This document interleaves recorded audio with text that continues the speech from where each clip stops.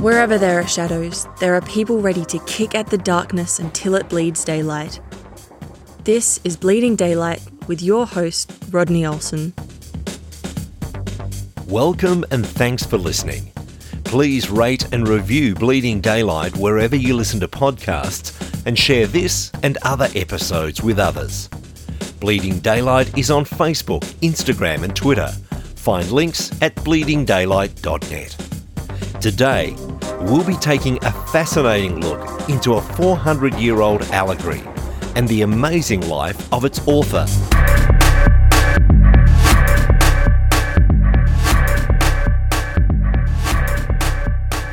Timothy L. Price is an avid reader, but there's one book that he's found particularly inspirational. It's a book that was written back in the 1600s and has since been mostly forgotten. He joins me on Bleeding Daylight to talk about how he has brought this favourite book back to life. Timothy, thank you so much for your time today. Well, thanks for having me. Before we do jump into hearing about this labour of love of yours, let's get to know you a little. Tell me about your background and where has life brought you so far? Well, I grew up with a religious group called the Christian Missionary Alliance. Some of my formative years were under a teacher that was a direct protege of A.W. Tozer. So the teaching was very good. We had a perspective of and a consciousness of world evangelism and the need for us to reach outside of our community and our fellowship to share the love of Christ with other people. And after that, I went to Bible school. It was a Lutheran, semi-charismatic, exegetical Bible school. And then we went on to Youth with a Mission in discipleship training school. So we had lots of good background, lots of good education, and lots of good perspective that was given to us and seeded to us over the years. Was it back in these early years that you developed this habit of reading and reading widely? Yes, because I found that my own tradition or my own background really didn't contain everything that I needed to understand or I felt I needed to understand. I went to Bible school, for instance. We were sitting around the table in the dorm talking about the 1988 Republican presidential primary election. And each person was describing why they would vote for this person or that person. And there was a fellow from Uganda who was with us who said, "You guys are crazy." And we said, "Excuse us, that's how it's done here." And he said, No. He said, "You guys are crazy." He said, "If God told you to vote for a Pharaoh, meaning a totally ungodly person, would you do it?" And we all unanimously responded, "Well, we would never do such a thing." And this fellow from Uganda took us back to the Old Testament and exposed our ideas at Bible school, no less, to be different than God's. Imagine that. And it's at that point I became very conflicted about the perspective I had been given over the years, even as good as it was. And it was good. It was primary, very fundamental and very practical, but it had major holes in it. And it took me 14 years to dig my way through reading and through study and research to come out of that. One of the books I read that really began to open my mind is a book called The Reformers and Their Stepchildren by a Dutch Reformed preacher by the name of Leonard Verdijn. And so that was groundbreaking. And in that book and in another book called The Pilgrim Church by E.H. Broadbent, both those two books really gave a lot of background into a not so well-known period of Christian history. We would describe it as dissident faith, and that is of the Waldensians and the Moravians and the Anabaptists. And there was lots of prime resources in these books. And one of them exposed the book that I have come to love for the last 20 years. And that's the book that I've republished to make it more available to more people. I found an obscure reference in the bibliographies. I'm an odd duck in that I read the bibliographies because I want to know who's quoting whom. I saw this reference to Christian allegory. I think it was in the Pilgrim Church.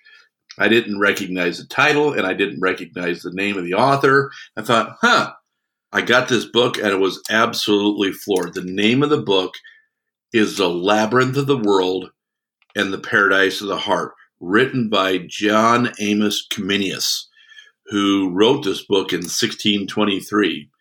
And it is a semi-biographical dystopian allegory. And it features a pilgrim who goes to the world, and what he wants to do is he wants to live a good life. He wants to be fulfilled and meaningful and significant in his life.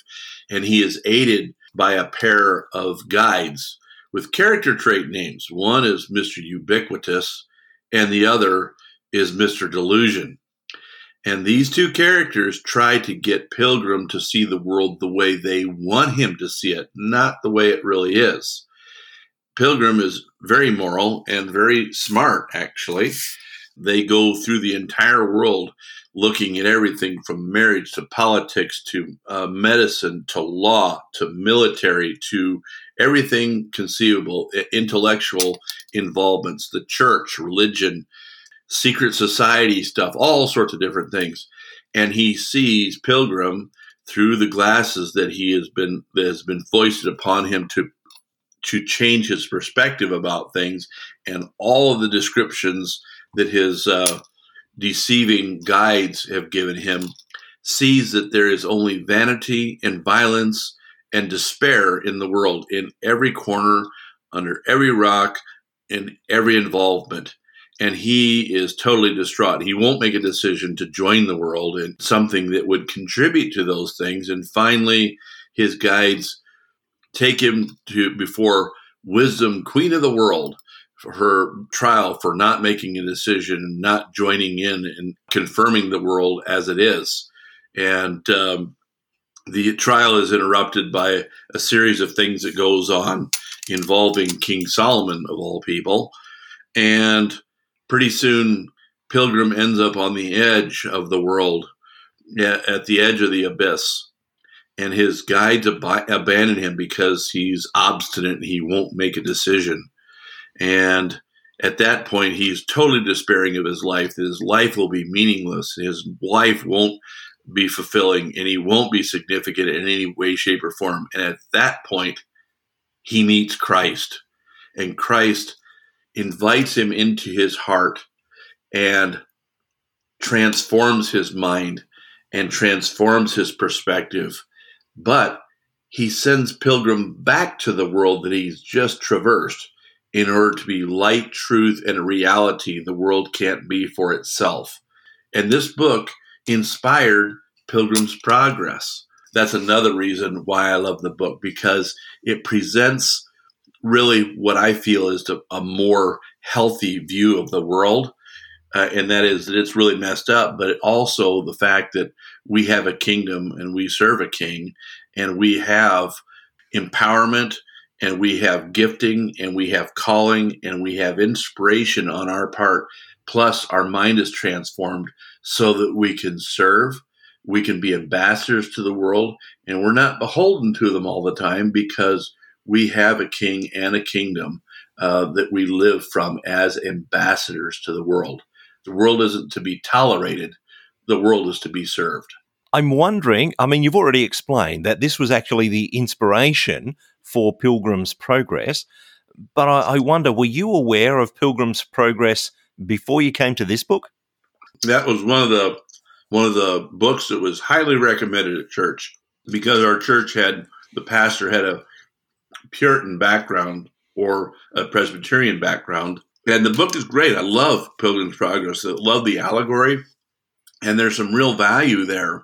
And so I had read it probably 2 or 3 times. I remember reading it as a young child, a children's version of it. And then as I got older, I read it in Bible school, and then I read it again as more of an adult in conjunction to when I found Labyrinth of the World. And I was just bowled over by the difference, because in Pilgrim's Progress, the objective is getting to the celestial city. And the objective is tolerating the world on the way through, and the troubles and trials and all this stuff. But there's no focus whatsoever in the book about a transformed life. There is no focus upon Christ in us, the hope of glory. There is no focus upon being ambassadors and servants to the world. having a different perspective about our existence than, oh, can I die already and go to be with Jesus where it's all good for me?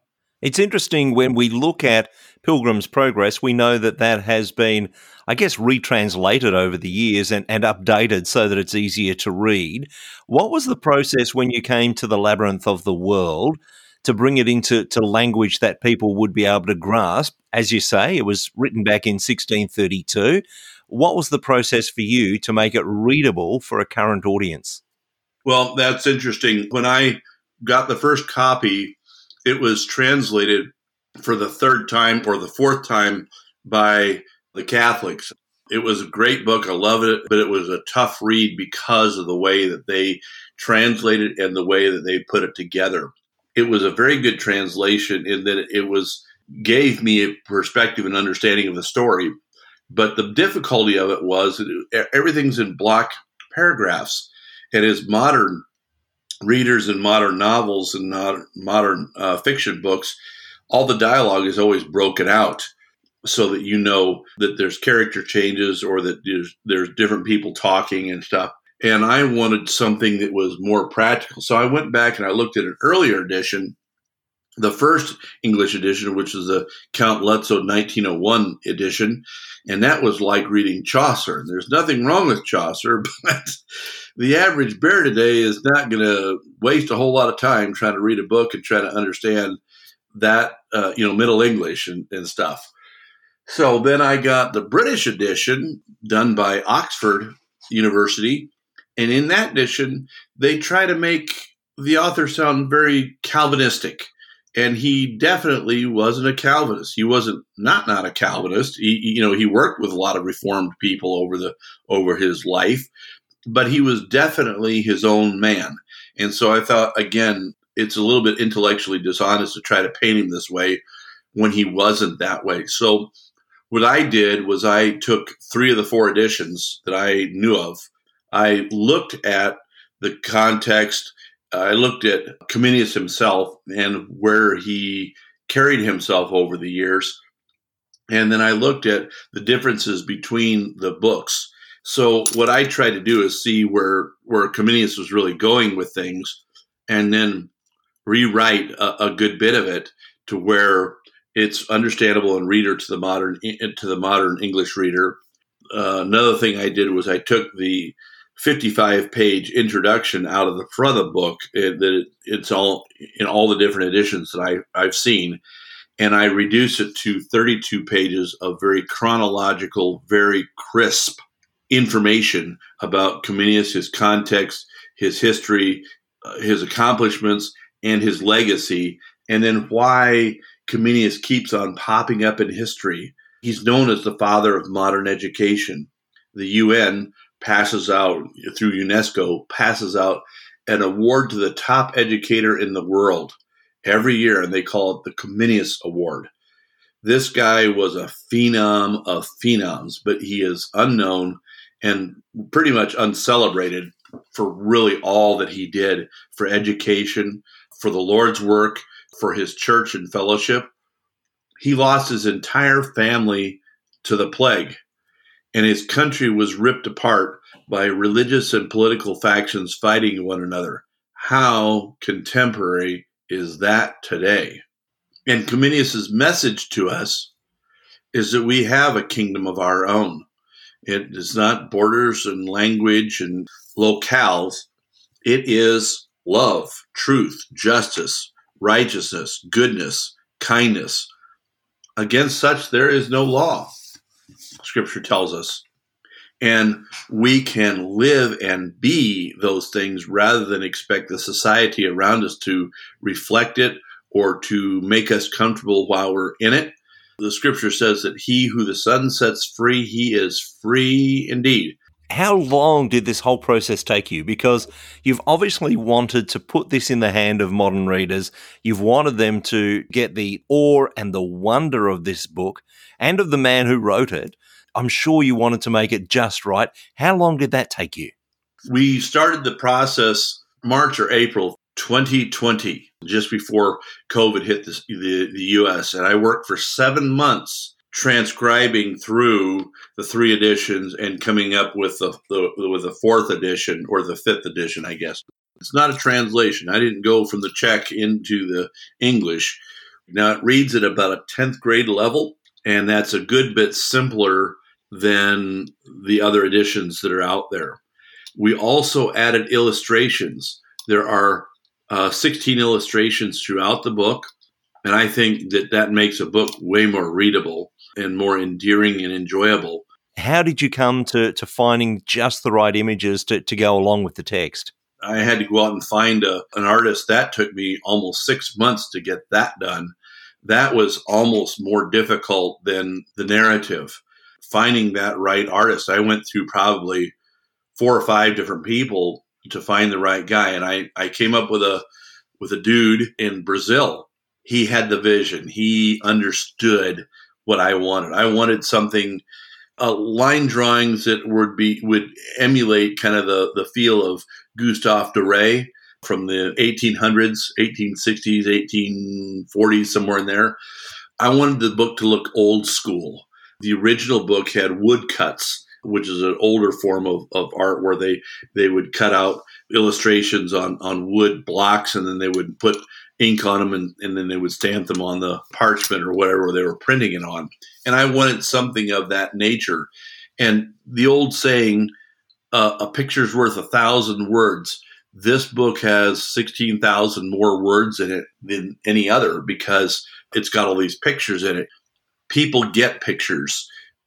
I got a lot of original scans from Comenius's work back in the 1650s and 1670s of his work that still survive today, along with some other artwork and things like that. So people can get more of a picture of Comenius and his value and what he brought to bear. He was asked at one point to be the original president of Harvard College, which is now Harvard University. He wrote more than 140 volumes on education, philosophy, theology, and there are another 40 that he didn't finish. And this was after his library and his manuscripts were burnt twice. And it does sound like one of your goals in re-releasing this book, getting this out to a modern reader, is not only that they would be reading this allegory and taking that to heart and hearing the message behind that, but also to look further into this man who had done so many extraordinary things. In reading Comenius and seeing his story, the inspiration of it, and whether it's his life or whether it's the allegory, we need to see what God has blessed us with. We need to see what God has called us to, and we need to see about how God wants to voice and share that through us to do whatever it is that he wants done. And what I find about the kingdom of God is, the best definition I have found is what God is doing that his followers can cooperate in. It's not just the rule and reign of God. Yes, it is that, but it is far more than that. And there's so many things that you, Rodney, can do, and I can do, and Harry over there can do, and Susie over there can do, if we just tapped into the reality that we have fundamental value, we have fundamental giftings and callings that are unique to us, and that God expects us to use those to further his kingdom, not to fight the political order, not to stop the world from going to hell in a handbasket, but to be light and truth the world cannot be for itself in its proximity. We are the kingdom of God. We live the kingdom of God. We are empowered to do kingdom things. And when we do those things, the kingdom of God comes near the kingdoms of men. That's a powerful thought.